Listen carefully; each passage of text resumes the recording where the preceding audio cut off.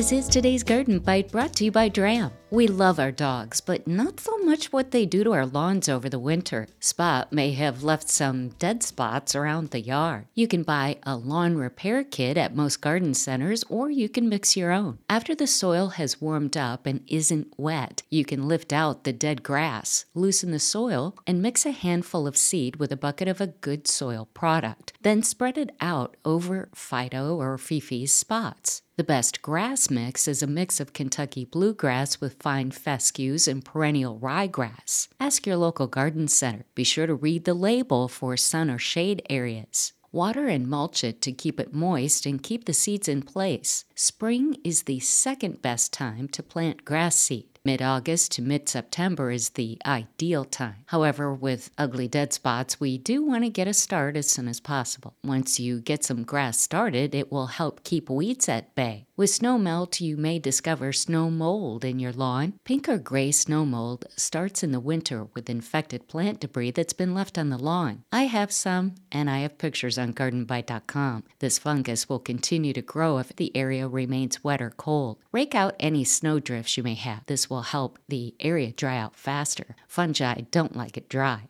Fungicides are only recommended for pink snow mold. I have all this information and more on gardenbite.com.